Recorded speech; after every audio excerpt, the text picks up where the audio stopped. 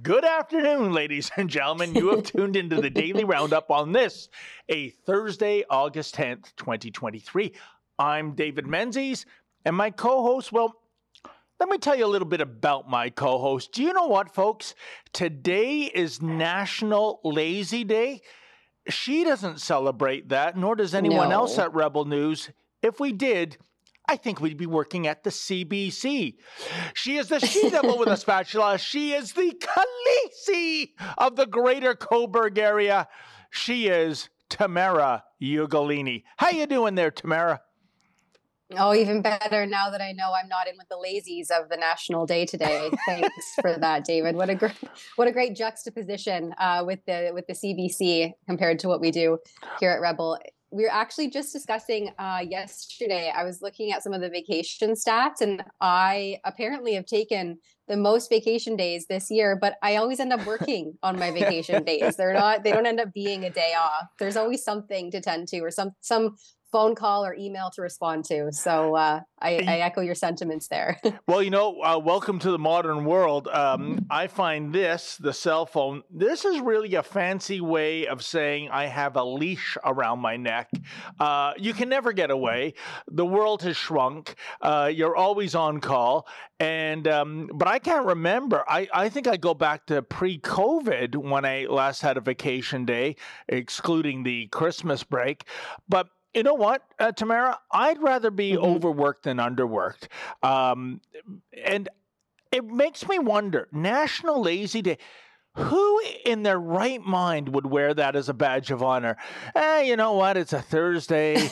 I'm just going to, sit on the deck and do nothing. I don't get that. I guess that we're all kindred spirits here at Rebel News, that we like to work. And, I've always said this. I tell this to my kids.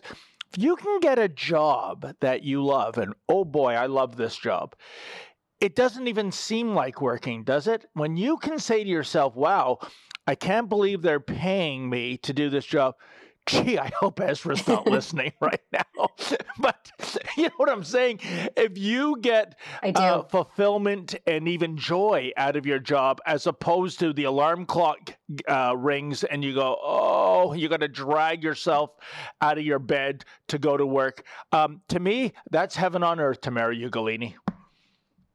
Completely agree. There's that saying, if you find a job that you love, you'll never actually work a day in your life. And I didn't ever think that was true until I became a certified rebel. I was always a rebel kind of in my personal life. But when I started working for Rebel News, that's when I thought, wow, it's just, there's always something fresh, keeps you on your toes. It's never the same kind of mundane thing. There's always something new and exciting going on. And I guess that's probably even more prevalent in your life, David. You're a mission specialist and you're out there tracking down the trans cats. So that's always a fun time. Isn't that amazing? Folks, what Tamara's alluding to, last weekend I went to Windsor. There was a man, Cody Detremont, who transitioned into a female, Desiree Anderson, which almost sounds like a burlesque performer to me, Tamara Ugolini. And that was to get into a woman's shelter. Can you imagine that? A biological male violating the ultimate safe space for women. And then the inevitable happened, I think, got charged with sexual assault. I don't know their status. I reached out to the Windsor Police Department. They didn't get back to me. And evidently that was good enough to get him kicked out of the women's shelter. And he's gone from transitioning from male to female to feline. He walks around Windsor. We have several eyewitnesses. It's like speaking to someone that's seen the Sasquatch, He wears these Halloween props, pointy ears and a tail. And he's the trans cat of Windsor. We didn't find him. We were told to go to the Wendy's drive-thru. He lurks behind the menu board and pops out like a jack in the box, begging for money. But that's diversity. Yeah, and for asking impolite questions, yet again, just like the women's shelter, the security at the downtown Windsor Mission called the police. And boy, did they arrive. I think 4 SUVs and a pickup truck, one of which was driving up the one-way street the opposite way. Because, you know, that's a calling all cars situation, Tamara Ugolini, a journalist asking impolite questions. So stay tuned for that report, folks. It's surreal. What an urgent emergency that must have been to disregard the laws of the road just to track down your brazen questioning butt. All right, we are 10 minutes in. So let me just brief everybody on what we're doing here. If you're just tuning in for the first time, surprise and welcome to Rebels Chats on Trans Cattery. I guess that's a thing these days under the umbrella of diversity, inclusivity, and tolerance. And equity. We can't forget the E in there. So if you're joining us on certain platforms, we are streaming on YouTube, Rumble, Odyssey, and Getter. Because we've been completely demonetized for, I would say, speaking truth to power and asking those kinds of impolite questions and also sharing alternative points of view. We've been completely demonetized from YouTube. I'm surprised a lot of the time that we're still on that platform, given their rigmarole and ever evolving and changing community standards. I think they update them approximately once a month. So depending on whether or not you're in alignment with whatever they deem to be correct think and correct speech, then you could be deplatformed completely. I hope I'm not completely frozen. It looks like I may be ongoing rural internet connection, but I'll keep going here unless someone tells me otherwise. So if you're joining us on Rumble, that's kind of the free speech platform, it seems, these days. And you can send us a hyper chat, or I actually think it's called a super chat there. And it's a fun way for our audience to engage with David and I, or whoever the Rebel host of the day is. But today you get David and myself. And send us a small monetary donation, keep our journalism afloat, and we will provide commentary, or perhaps you can give us a tip or a trick. So it's a fun way to get our audience involved in the happenings of the live stream. But we do have a jam-packed day here. And I guess first and foremost, we're going to share this viewer discretion advised, really, if you're a parent like I am, of this video of an autistic teenager being dragged out of her house by British police. And her crime was telling the police officer, allegedly, I think this was shared originally by her mother, was telling the police officer that she looked like her lesbian grandmother. Let's have a look.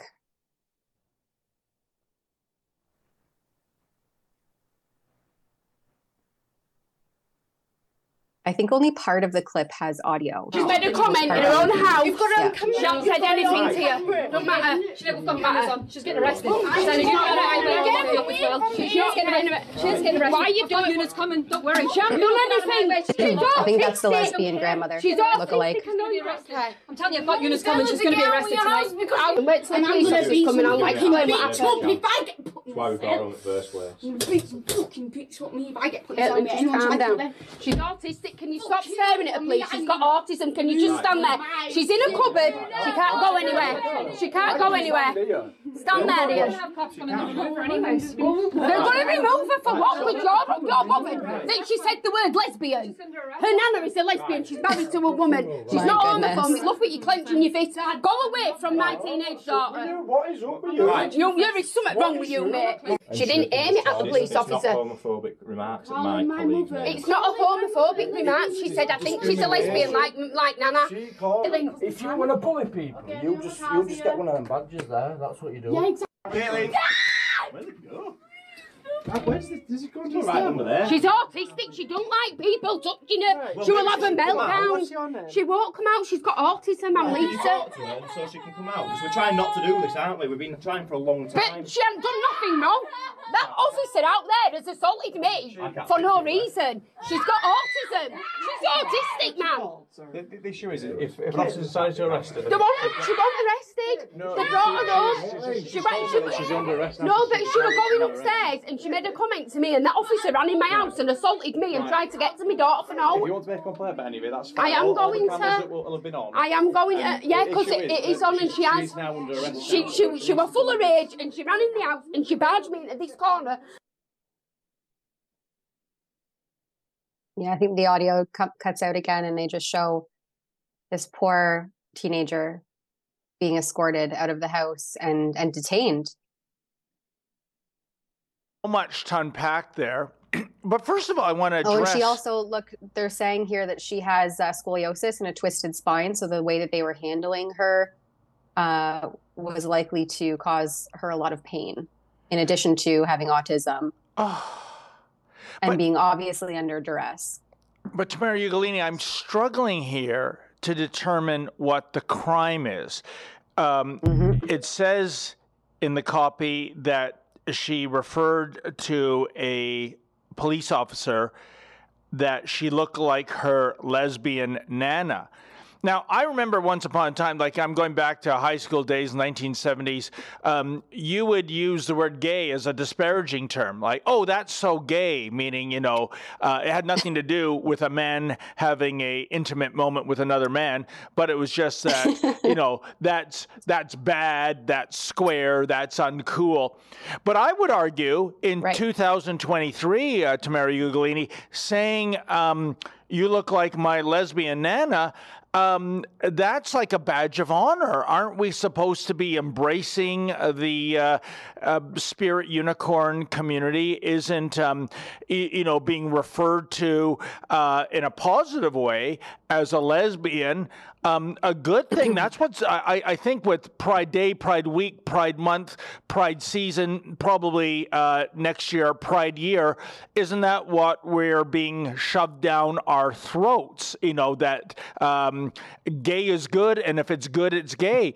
So I don't see the problem. I mean, if her nana is a lesbian, and so be it, and she just uses the word lesbian, it's just as a descriptor of her nana. It's not as a disparaging term. Am I interpreting this correctly, Tamara Ugolini? Because at the end of the day, I don't know where the crime is.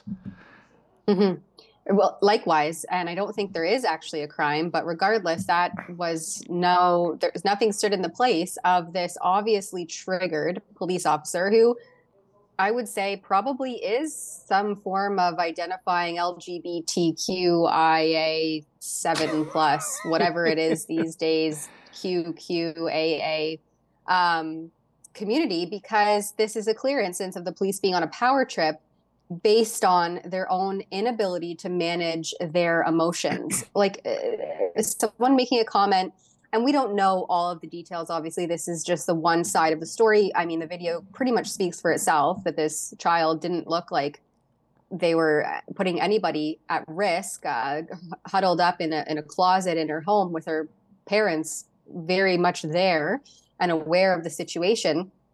But the West Yorkshire Police did put out a statement just today on this incident. And it says that this was a 16-year-old girl who was reportedly intoxicated and putting herself at risk in Leeds city centre. They drove the teenager to her home so she could be appropriately looked after. And I guess upon returning to the address, comments were made which resulted in the girl being arrested on suspicion of a homophobic public order offense. The nature of the comment, yeah.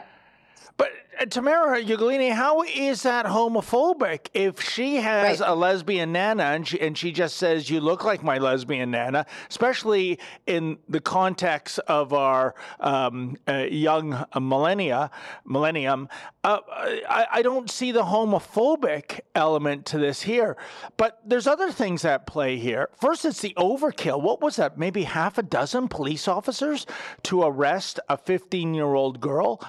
And secondly, this is one of the most brutal policing examples I've seen in many a moon, Tamara Ugolini. Why didn't they, once they learned about her autism, couldn't this have been hashed out with verbal dialogue, at worst a verbal warning? Couldn't they have gone to that precious offended female police officer who may or may not be lesbian? It's so confusing, this story, and say, listen, this young lady, she's suffering from autism. She probably didn't realize that she was saying something offensive to you. So we've told her, please don't use that language again with this officer, and can we call it a day? No, they're going to haul her off to jail. And finally, that's an interesting allegation that she was inebriated. Is this proven, Tamara Ugolini? I mean, or did they think that her autism was her being drunk?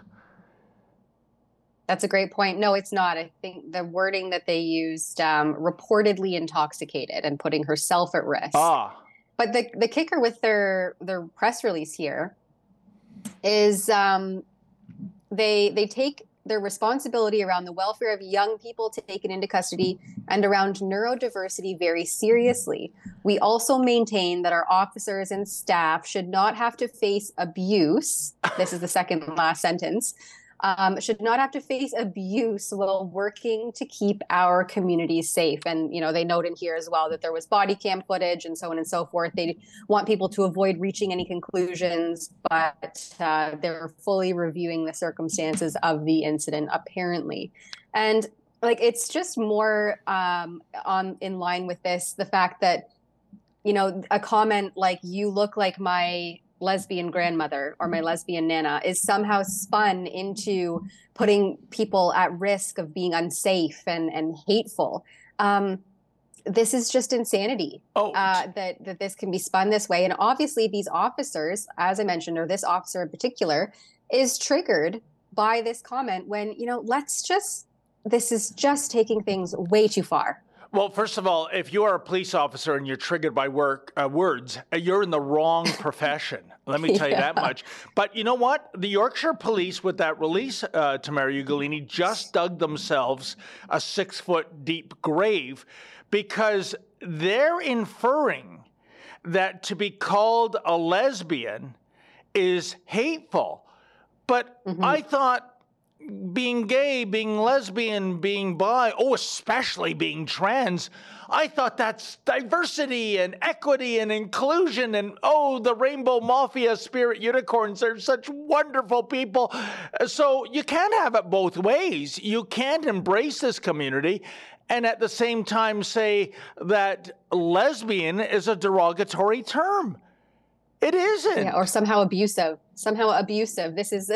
Words are now abuse, apparently. Yeah, because to an officer dropping off a 16-year-old. Yeah, if she had said, you know what, you remind me of my heterosexual nana, would there be a hue and an outcry? You know, maybe. I think we're supposed to use cisgender, which I never use. It sounds too much like sissy. But, you know, this is an invented offense, and it looks like the Yorkshire Police are trying to cover up their egregious and outrageous behavior by suggesting that she was drunk. And good luck. I wonder if they gave her a breathalyzer, because that's a hell of an allegation. And good luck, proving that in court. This is just absolutely despicable. I got to tell you, Yorkshire must be the safest place in England, Tamara Ugolini, because if you can send a half dozen cops to arrest a 15-year-old autistic girl for a thought crime, I just suppose there must be no real crime there. There's no robbery or sexual assault or murder. So maybe we should rethink moving there, Tamara. I'd love to live in a safe place, wouldn't you? Yeah. And more we see that happening across various jurisdictions where police are responding to these nonsensical allegations. And meanwhile, drug use, robberies, crimes, stabbings, like we see in Toronto, specifically on public transit, they go on unabated. So this is just the tale of how society is being slowly degraded by the diversity, equity, and inclusion policies, where someone's words can trigger such forceful treatment. Okay, let's go to a quick ad break, and then we'll come back to chat about some of Trudeau's recent happenings. Yes. Or lack thereof. In a world plagued by conformity, where truth is distorted, freedom is a distant memory, and Big Brother is always watching. One man, Winston Smith, looks to break through his bleak existence. Introducing the all-new Rebel Illustrated Classics edition of George Orwell's iconic book, 1984. Now, more than ever, in the age of lockdowns, 15-minute cities, and World Economic Forum globalism, everyone must read 1984. Uncover the hidden depths of this literary classic with our exclusive illustrated edition that brings Orwell's haunting vision to life, reborn with a foreword by Ezra Levant and 30 captivating new illustrations by artist Paul Ravoche. You see that Orwell is not only explaining what might come, but in my opinion, what's already here, even back when he wrote it in 1949, but much more so as we see revealed today, particularly with the last 3 years. Join the rebellion against conformity. Get your hands on the Rebel Illustrated Classics edition of 1984, now available at buy1984.com. No matter what, God will bring us through, and I said, we will not bow down to your gods. For tickets, showtime details, and to see the trailer, please go to SaveTheChristians.com.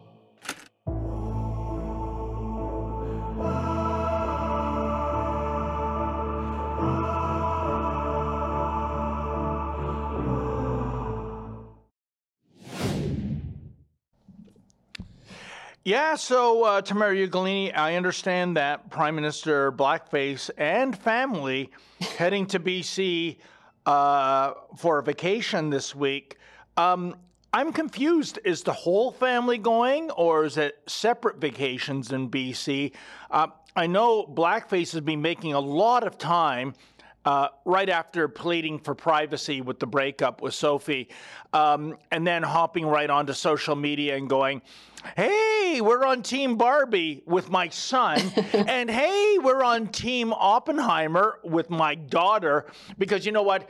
He wants to mix up the gender roles, right? That's Yes. his ambition there, because really, Tamara Ugolini, if you're a 15-year-old teenage boy, unless you're going to the Barbie movie with a date, I can't see the appeal. I think the poor kid, he's going, what? Wait a minute, I want to see Oppenheimer. I want to see the story of the first nuclear bomb, not, a movie about a plastic doll. And I bet you, for that matter, if we were speak to Trudeau's daughter, she's going, I think I'd really rather see Barbie, Dad. Oh, no, but Blackface knows better. And besides, after the big cabinet shuffle, he's still double digits behind the Conservative Party. So this, Tamara Ugolini, is all about changing the channel, right? It's all about, hey, look at this, look over here. I'm going to the movies with my kids, and I spoke to the She-Devil yesterday about this. I wonder it's so obviously orchestrated. Did they close down the cinemas? Did they have the official press photographer come in? Did they have the de rigueur 8 SUV fossil fuel burning entourage motorcade going to the multiplex? I bet they did. But what is your understanding of this vacation to BC? Is it separate rooms, separate cities. It's a little baffling to me. Yeah, it's really bizarre. And this report comes from CTV News. And of course, the Prime Minister, as they state here, is not specifying where they'll be staying, but says they're set to return to Ottawa on August the 18th. And then it says here that, as we already stated, Trudeau and his wife of 18 years announced last week that they'll be separating, but they still plan to spend time together as a family. And of course, they also asked for privacy for the well-being of their 3 children when Trudeau took to social media. I think it was 4 days later, posting these photos of him and his kids at these various movies, which, yeah, I would say that repeatedly everywhere Trudeau goes all across the country, he's heckled by hordes of protesters. And so I wouldn't discount the fact that he had to shutter down a movie theater and have his complete security detail there with him. Did he force his security guards to sit through the Barbie movie, for instance? I mean, we can speculate, but judging by his history the last several months, where he gets heckled everywhere he goes and has to cut short his engagements, I would say that he took extreme measures to protect his family and his children during these crucial outings, during a time in Canada when Canadians are really suffering. I would say our country is in crisis. We have all various social systems collapsing, from the school system to the medical system to our financial system.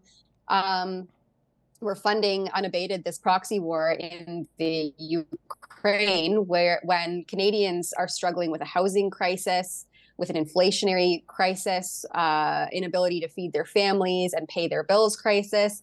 And this is the priority of the Prime Minister. I mean, I'm all for spending family time. I have a family. I know how important it is to spend time with your kids, but you don't need to be posting that all over your social media when there are far more pressing issues going on in the country, not to mention the vast majority of Canadians right now cannot afford to go to the movies twice in 1 week, as the Prime Minister clearly had done, definitely on our dime. He is funded and paid by the taxpayer. So he is sitting comfortably in a position where he can go and do that, while Canadians struggle to, as the months continue to lean toward the winter, they will struggle to heat their homes and also struggle to put food on the table for their children.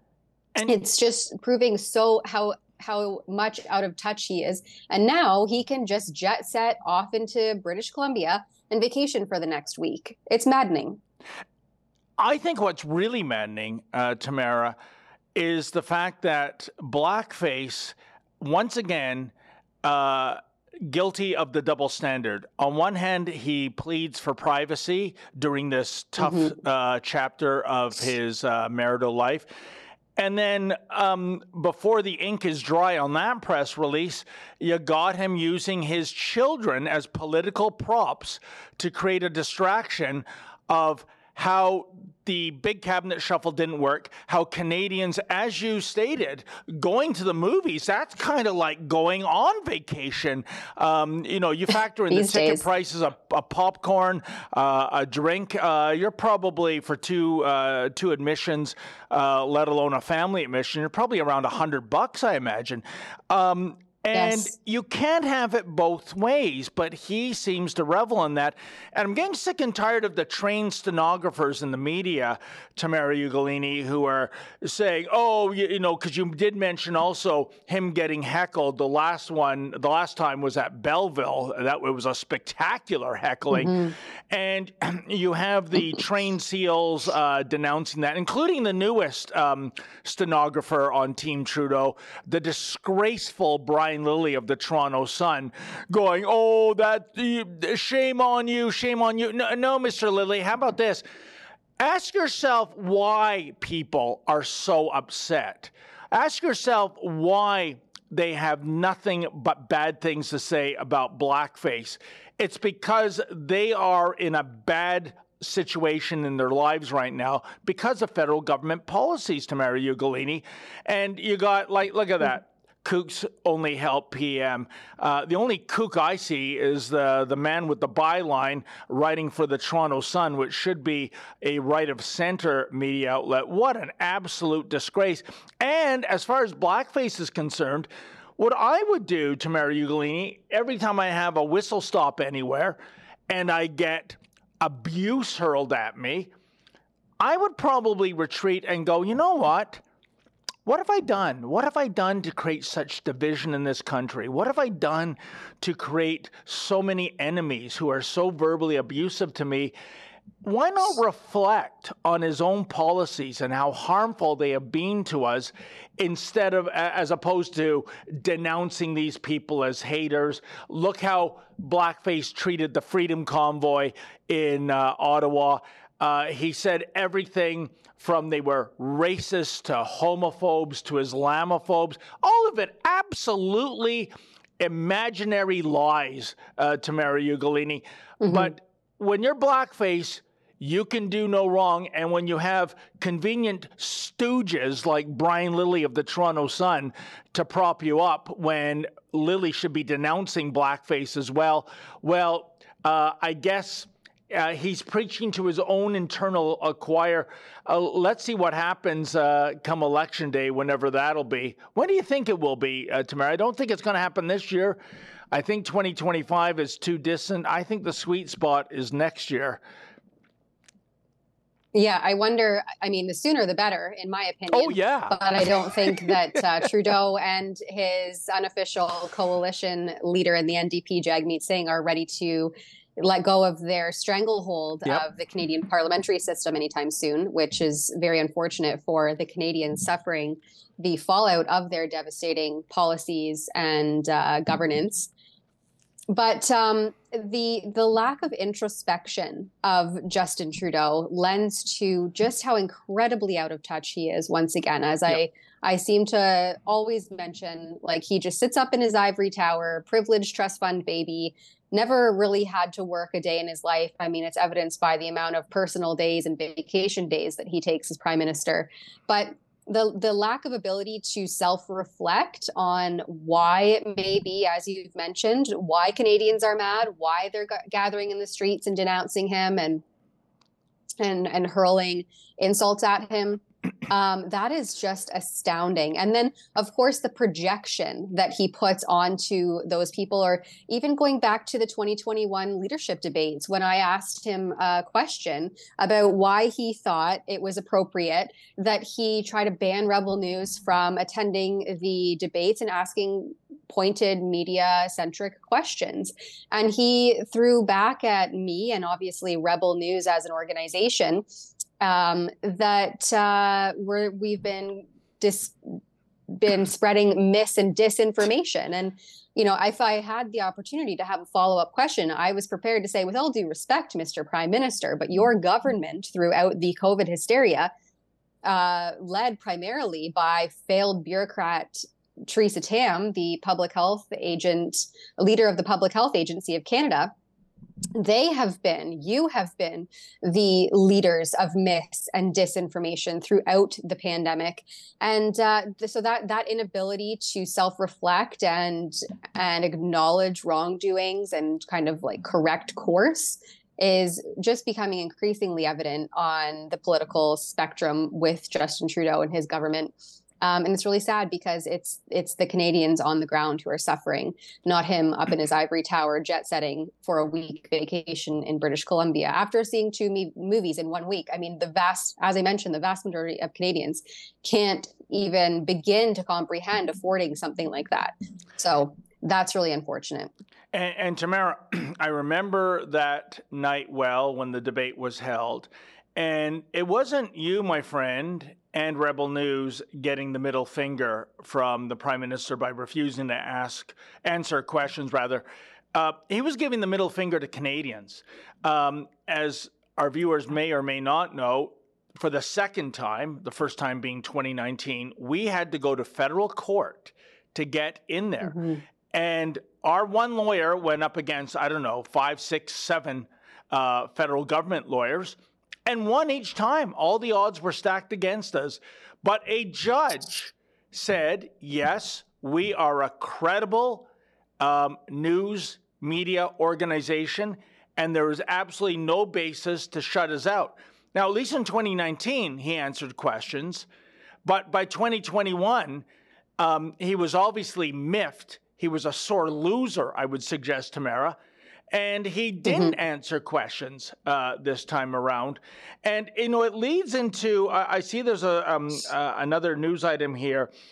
Trudeau's new House leader wants question period to become an hour Canadians watching can be proud of. Well, that's not going to happen, because I can tell you by whenever I watch question period, and I think Pierre Poilievre has been doing a great job asking really pointed questions, but that's the thing. He doesn't have them answered, Tamara Ugolini. It's almost as though Pierre Poilievre is saying to Blackface, what kind of car do you drive? And the answer is, my curtains are green. You know, they never directly answer the question. How can we be proud of an hour? We can't even be proud of 5 minutes when these scoundrels are too scared to give a direct answer to a direct question. Yeah, 100%. And this is coming out of CTV News, and this is the new appointed House leader, Karina Gould, who she told CTV in this interview that, and I think it's about 3/4 of the way down, that she has already been preparing ministers in their responses behind the scenes. And so it kind of just made sense that she would transition or be shuffled into this position during that mega cabinet reconfiguration on July 26th. I'm just trying to find her exact quote here. It says, sorry, just give me one moment. She was already playing this role, essentially. And so my staff were actually telling me that sometimes, and this is her quote, sometimes when they were watching question period, they could see me leaning over and talking about it. I thought I was being discreet, she said. I always have a lot of thoughts and opinions on these things, and I make them known. So she's already been prepping members of parliament how to respond to questions, but we repeatedly see that they don't actually respond to questions. And now this is the new House leader that's trying to say that she's going to somehow garner accountability during question period when she's already been preparing the ministers on how to anyway, the whole thing's obviously just going to be a giant mess, because if this is the person who's already been prepping them on how to respond and we're not getting any responses, I don't know in what fantasy world these individuals are living in, that now all of a sudden this same person is going to somehow increase accountability and garner actual responses to these questions. But yeah, the way that they behave in question period, it's like a clown show. Honestly, the way that these politicians conduct themselves, the language that they use, it's very frustrating to watch that we are the people paying and funding the salaries of these individuals to act like a bunch of children in a kindergarten class. I mean, really, let's bring some adult decency back into the game and actual accountability and actual answers into our House of Commons, into Parliament, because the way that it's been unfolding and going over the past few years is just the laughing stock, really, of the world, I think. I agree, Tamara Ugolini, and I don't mind the shenanigans and the kindergarten class antics on the presumption that I get a question answered. And by that, I don't mean some word salad preamble, blah, blah, blah, blah, which, you know, completely avoids the meat and potatoes of the question. I mean, a real question being answered. Question period is a joke sometimes just for that very reason. It's so frustrating to watch. And the fact that they can get away with it, but that's their way of doing politics. Tamara Ugolini, we should take a little ad break, and then we can look at, oh boy, the federal government is expected to release new clean energy electricity regulations today. Why am I already clutching my wallet, folks? Why am I expecting bad news? We'll see you on the other side of the break. How in the world could such a small group of people with limited resources change world history? But in fact, that's happening, and it's the power of the truth. The truth is like kryptonite. Healthcare isn't in some sense working very well. Foster Colson is thinking about this. He's got a new company, an online healthcare platform called the Wellness Company. Telehealth company called the Wellness Company. The Wellness Company. The most popular product is the detoxification supplement that features nattokinase. Nattokinase is the only enzyme that we're aware of right now that dissolves the spike protein. Spike protein is loaded in the body with the COVID-19 infection and definitely with the vaccines. We've been completely accurate on the spread of the virus, early treatment, on the deficiencies in hospital care, and now the deaths that are occurring after vaccination. This is a human outrage, and it's occurring at the end of a hypodermic needle. Isn't it interesting? Natural substances combating this man-made disaster.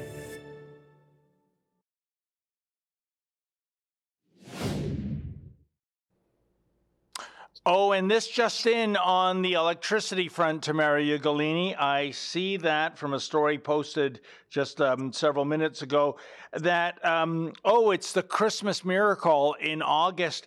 The new electricity guidelines coming down from Environment Minister Stephen Convict-Guilbeault will allow some natural gas power generation. Isn't that amazing? We are drowning in natural gas reserves, Tamara Ugolini. As you know, the prime ministers of Germany and Japan have come over begging for, I think the number was $1/3 of $1 trillion worth of liquefied natural gas. And Blackface, playing the virtue signaler, as he always does, said there was, quote, no business case, end quote. Can you imagine $1/3 of $1 trillion for Germany, $1/3 of $1 trillion for Japan? That's serious change, all right?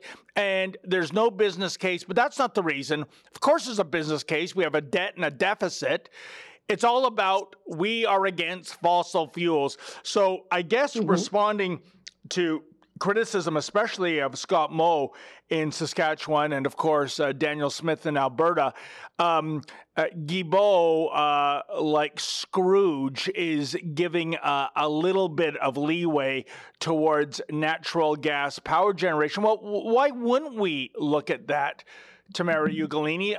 As we know, with the green energy scheme, it only works when the sun is a-shining and the wind is a-howling. And meanwhile, like I said, when it comes to natural gas, oil, the rest of it, we are well positioned if our mandarins in Ottawa would let the energy-producing provinces, produce energy. Yeah, as we see in the stats here, we have a Twitter or an X post. It's going to be so hard to get used to saying that. Formerly known as Twitter.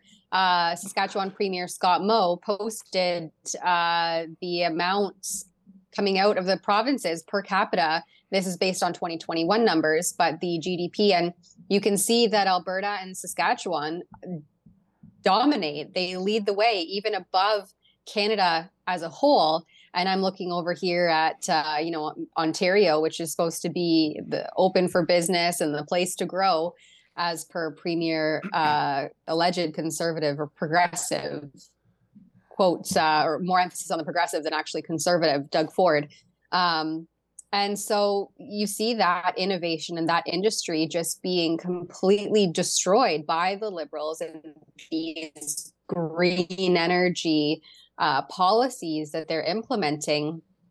And there's been a lot of pushback, arguably justifiably so, by Alberta's Premier Danielle Smith. Actually, there was a really great clip that I put in the chat from her on why this massive dependency on an electricity grid just simply won't work in Canada. And if we could play this, I think she handled herself really well in this clip. I don't know if people know this. We have 23,000 megawatts of proposed application for wind and solar. 23,000. But here's the problem. Every time you bring wind and solar on the grid, you have to have a backup. What we have is natural gas peaker plants. So when the wind doesn't blow and the sun doesn't shine, You bring on natural gas to cover the gap. The federal government doesn't want us to add any new natural gas to the grid. So I've told them, how can I bring on additional wind and solar if I'm not able to secure the reliability of my power grid by being able to bring on natural gas peaker plants? That's at the heart of the problem. No one is proposing any new natural gas plants because the federal government has created so much uncertainty in the market. That's what we've got to figure out. That's one part. The other part is the reclamation costs. And we have begun to deal with that on the oil and gas side. We're demanding that energy companies pay down 3% of their liability and reclaim their existing sites. But when you look at a wind installation, maybe it has 50 turbines. It's a huge amount of additional steel, fiberglass, massive amount of concrete construction. What happens when that gets to its end of life? Who pays for that to be removed? We don't have a system in place. Well, I can tell you, but when you bring in oil and gas development, you've got stable baseline development. When you bring a natural gas plant onto the grid, it can work 100% of the time. When I represent Brooks Medicine Hat. I spent 7 months driving past a solar farm that was covered with ice and snow and not producing a single iota of power. And so I have to accept that as a reality. When we were in the winter, we had several times where the grid almost failed because we didn't have enough power, and you can't call up wind and solar on demand. We had times where even though we have 5,000 megawatts of installed wind and solar, there were 2 days in the winter where it was producing less than 100 megawatts of power. So I always have to make sure that when wind and solar, which are intermittent and unreliable, when we bring new on, we have to make sure that we have a backup. Otherwise, we're going to end up with grid instability, and we just can't have that. It's exactly what you see in California. Oh, you must be reading my mind, Tamara Ugolini. You're like the female version of the Amazing Kreskin, or perhaps the Great Ravine. I was just about to bring up the California example when it comes to what Danielle Smith referred to as grid instability, because what was not addressed by Premier Smith was the big grid instability boogeyman lurking not too far around the corner, and that is electric vehicles. We have, and it's not by marketplace demand, folks, it's by government edict, deadlines in which fossil fuels will not be sold in certain jurisdictions. I think with California, it's either, forgive me, Tamara, it's either 2030 or 2035. That's it. You cannot sell fossil fuel vehicles there anymore. Here's the thing. I believe there's something like 14.2 million vehicles in the state of California. Right now in the state of California, we have roving brownouts and blackouts. Also, there is one nuclear facility left in the state of California with 2 plants. One plant, I believe, is going offline forever in 2024, and the other the year after that. And there is no plan for any new nuclear plants to be established in California. So, Tamara Ugolini, do the math. If this state, which has that many cars, and they won't be replaced overnight, but when you can't sell a fossil fuel burning vehicle in California anymore, this state has a greater population than Canada, I believe. And you're already experiencing roving brownouts and blackouts. When you eventually replace the vehicle fleet in that state with all electric vehicles that have to be plugged into the grid, a grid that is already on weak knees, can you imagine the disaster California is heading for in terms of this forced electrification? And I see it here in Canada too. And getting back to Guilbeault, don't take your eye off the big picture here. I listened to an interview by Dan McTeague. He's a former Liberal MP, I believe, of 18 years in the Durham area of Ontario. And don't hold that against him, folks. Dan McTeague is a classical Liberal, i.e. he'd be a conservative today, okay?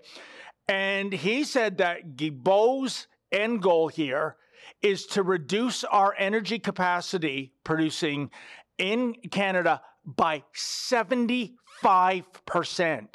Can you believe it? This man is a maniac, and I don't use that term lightly. He's a convicted criminal in his environmental activism. He, decided to, hang from the CN Tower or something like that. But he's an activist. He's a radical. And this is the guy Blackface chooses as a minister on this file? Are you kidding me? You know what? Like you said, Tamara Ugolini, we need regime change in this country sooner rather than later. Absolutely. And the thing about California, too, is we can look to how their failures have affected the infrastructure is just not able to keep up with the capacity required to generate that state. But in California, they don't have harsh winters and extreme weather like we do here in Canada. Can you imagine being in minus 30, feels like minus 40 weather?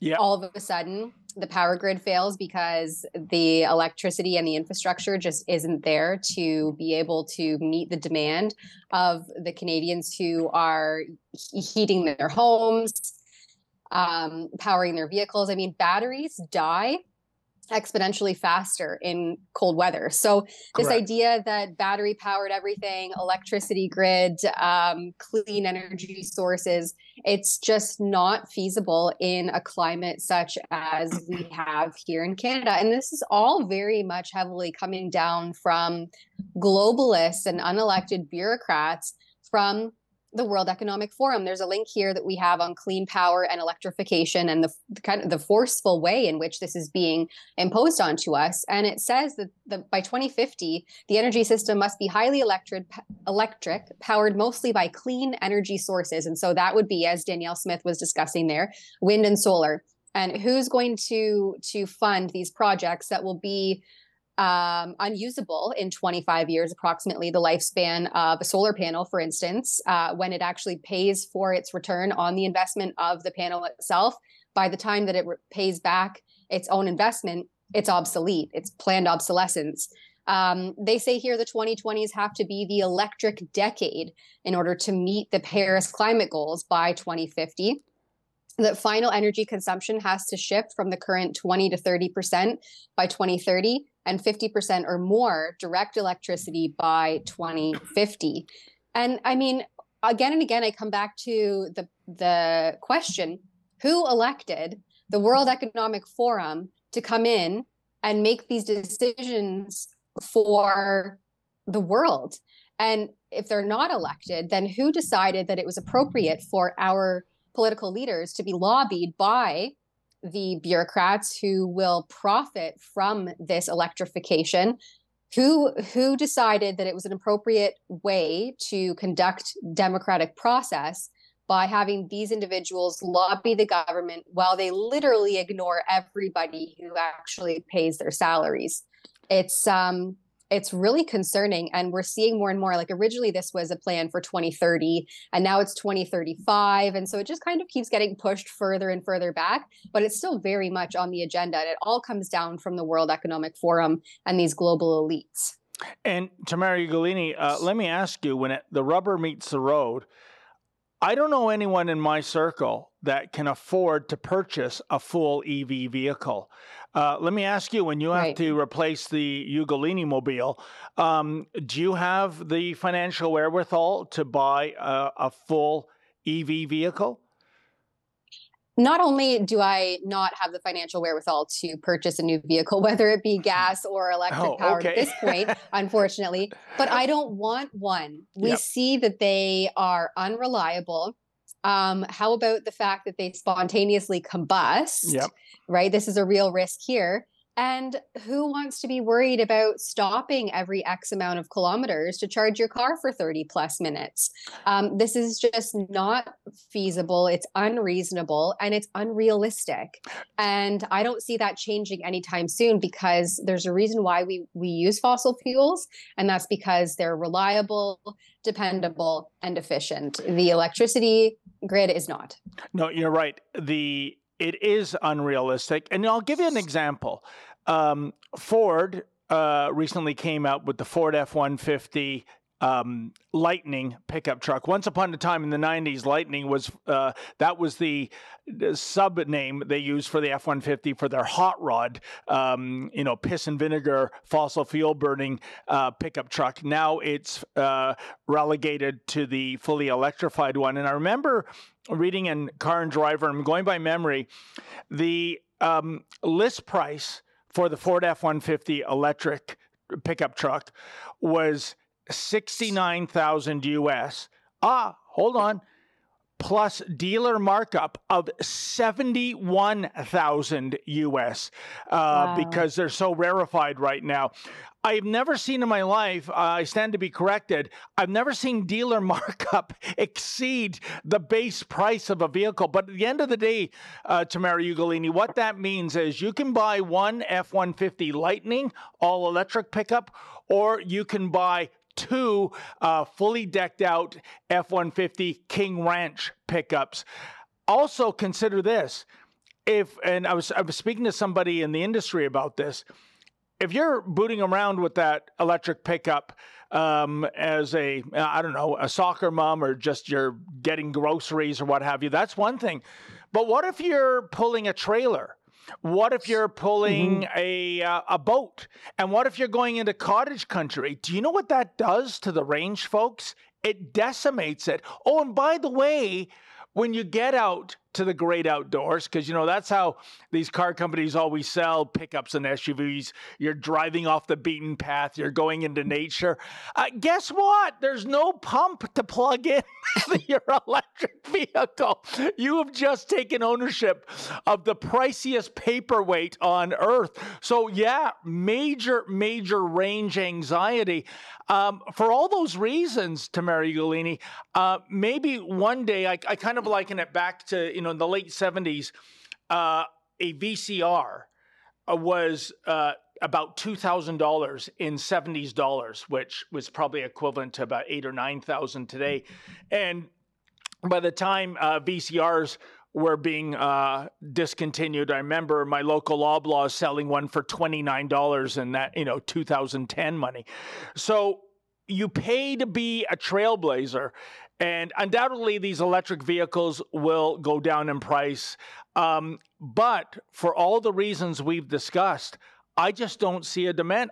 Another example, New York is thinking of tragically following Gavin Newsom's lead and putting a ban on fossil fuel sales there. Imagine you live in New York City in a high-rise apartment or condo, and you have a car.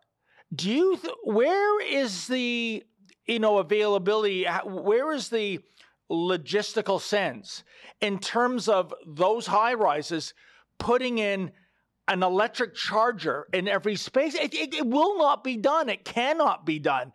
So we are going down a path of madness in terms of virtue signaling. And the last point I'll make about this too, Tamara Ugolini, it's the dirty side of electric vehicles. It's all the rare earth minerals that are needed for the batteries. And guess who's in control of the lion's share of those rare earth minerals? That would be China. And guess where they're being mined? Impoverished African countries like the Congo, where child labor is being used to do this very dirty, dangerous job. We don't, the leftists like Guilbeault, they don't talk about that part, that little dirty secret of EVs, but that is the reality. Yeah, if you just even search out rare earth mining, it devastates the environment. And meanwhile, we have decades of research and data to show that the fossil fuel industry conducts its work cleanly. It's highly regulated. It's and it's reliable. That's the part that we're missing in this puzzle. The infrastructure already exists. It's there. It's reliable. It's lucrative. And then meanwhile, we're putting all of our eggs in this electrification basket that really there's no evidence to support it, especially in a climate like Canada's and the northern parts of Canada, And the amount of money that will be wasted trying to go down this path and get this pipe dream of somehow this being clean and green is so backwards that it's disgusting. And again, it's coming down from global elites who are set to profit from this initiative, while the little guys like us suffer the repercussions of what will be, right? I can almost guarantee this will be a failed endeavor, and the fallout of it is just going to be gross, because there's no way to recycle, especially those EV batteries. There's no way to recycle solar panels. As Danielle Smith mentioned in that little clip we shared with you, who's going to fund taking down and replacing massive concrete wind turbines? This just seems so out of touch and so unrealistic. I don't know how anybody's getting on board with any of this, but here we are going down the path that's, I don't think, going to end in a very pretty manner. No, I agree with you 100%, Tamara Ugolini. And I'll tell you this, my last point on this is that you see the likes of Guilbeault and Blackface and Greta Thunberg and Klaus Schwab, they play the moral and ethical card, that it is not moral and ethical to be producing fossil fuels. I can't get into the argument right now, but what I'd like to direct our viewers to is Ezra Levant's superb book, going back more than 10 years ago now, I believe, entitled Ethical Oil. And you'll see all this demonization and vilification of the oil sands, or as they like to call it, the tar sands. You know, words matter, folks. It's all a bunch of rubbish. And Ezra lays out the case brilliantly that Canadian oil and gas, Canadian fossil fuels, there is nothing to be ashamed about in terms of a moral or ethical perspective.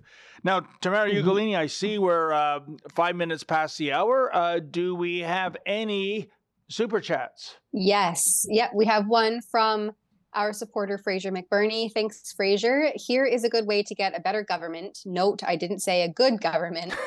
Have 2 terms with no pension. And that includes, I think, the PM, the Prime Minister. Also, reduce the size of government, start with the CBC. Yeah, the bloated bureaucracy is absolutely insane. And maybe you're better familiarized with this, David, but just how much it's grown under Justin Trudeau. I mean, it is astronomical how large these bureaucracies are now. You know what, Tamara Ugolini, here's an anecdote. I'll never forget this. I was speaking with Christina Blizzard, now retired from the Toronto Sun. She was the Queen's Park bureau chief or columnist there. And she once mentioned to me that this is just for the province of Ontario in terms of OHIP. And the directory for the number of OHIP employees, you know, I'm not talking doctors and nurses and orderlies, you know, people actually doing healthcare, but just the bureaucracy. It was like a pamphlet. And by the time she retired, that directory was the size of a small town phone book. And Tamara Ugolini, these are just health bureaucrats spending all day long sending emails and texts and voicemails to other healthcare bureaucrats over and over and over again. We are totally overrepresented. I believe if you compare on a per capita basis, Ontario to Germany, I believe on a per capita basis, it's either 9 or 11 times more health bureaucrats in our system than in Germany. And again, I'm stressing, these aren't the people, folks, doing the healthcare, putting it back together and giving you knee and hip replacements and what have you. No. These are just the suits at, down in Toronto that, well, I don't know what they do. Tamara Ugolini, I mean, as Christina said, sending memos to each other all day long. It's an absolute disgrace. It is, yeah. And we have a recent post here from the Canadian Taxpayers Federation, who are great at trying to hold the bureaucracy to account. It's not only that the bureaucracy has become so bloated, but the amount of bureaucrats netting over $100,000 a year has spiked up. They say here in this one particular article, Since 2015, the number of federal bureaucrats making $100,000 and up has spiked 136%. Since that's Trudeau's reign of terror right there, since 2015 when he took office. 136% increase in bureaucrats making $100,000 and up. And yet the health bureaucrats, sometimes when I'm doing my reports, I always like to check the Ontario Sunshine List, or sometimes other provinces call it something different. But I always like to see if I can track down their salary, and especially for like the school board bureaucrats as well, just to see how much money they're making a year for their crucial engagements of basically crumbling our systems. I like you, I don't really know what they do. And some of these hospital CEOs are making, upwards of $400,000, $500,000, $600,000, $700,000 a year.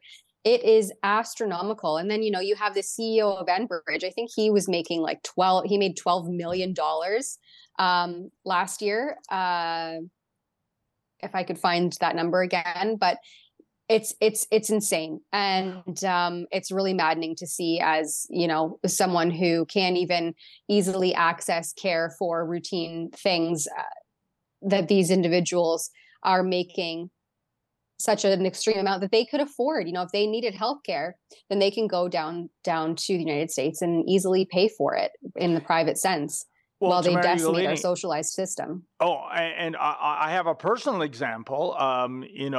Even though so much has happened in the last 3 years, from COVID to Ukraine, the most often asked question I get when I meet people is, Dave, did you ever get your bottle? And they're referring to that crazy story at the LCBO in East York on Wicksteed Avenue, in which I bought 3 bottles of scotch, but I only got 2. And the LCBO, to its credit, decided, they're going to correct this mistake. I was told to get down there and pick up my missing bottle. And the manager there, Ashley Metallo, decided that she wasn't a government employee, but this LCBO on Wicksteed Avenue was basically Ashley's liquor palace. And for reasons I still don't understand, wouldn't acquiesce to LCBO corporate and give me that missing bottle. It was a result of a court case. I won. I can't get into what I received as a total settlement due to the NDA. But the point is, when it comes to salaries, I looked up Ashley Metallo. This is an incompetent liquor store clerk. This is a lying liar. And Tamara Ugolini, she gets compensated $118,000 plus gold-plated benefit package for being an incompetent liquor clerk. This is you and I and our viewers paying for this. This is outrageous. And this is why one of the worst mistakes of the Mike Harris government, when he advertised the common sense revolution, as you know, one of the planks was to privatize the LCBO. What a missed opportunity, because there's too many Ashley Metallos, incompetent, lying liquor clerks, sucking off the government teat. And in order to get justice, you literally have to go to court. Unbelievable. Mm-hmm. Which then just costs more and more money and your time. And many people just don't have the fortitude to see that process through. So good on you, David. Well, thank you. But you raised a very good point, and I apologize to the people of Ontario.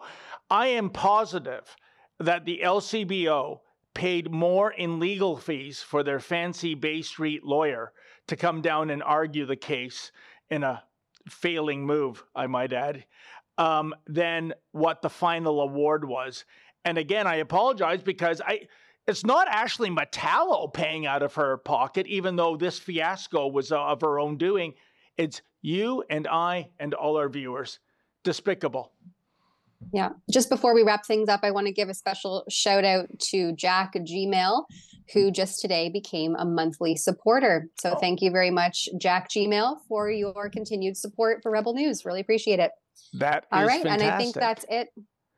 That's it for our super chats and otherwise. So I guess until tomorrow, David, we'll say our sayonaras.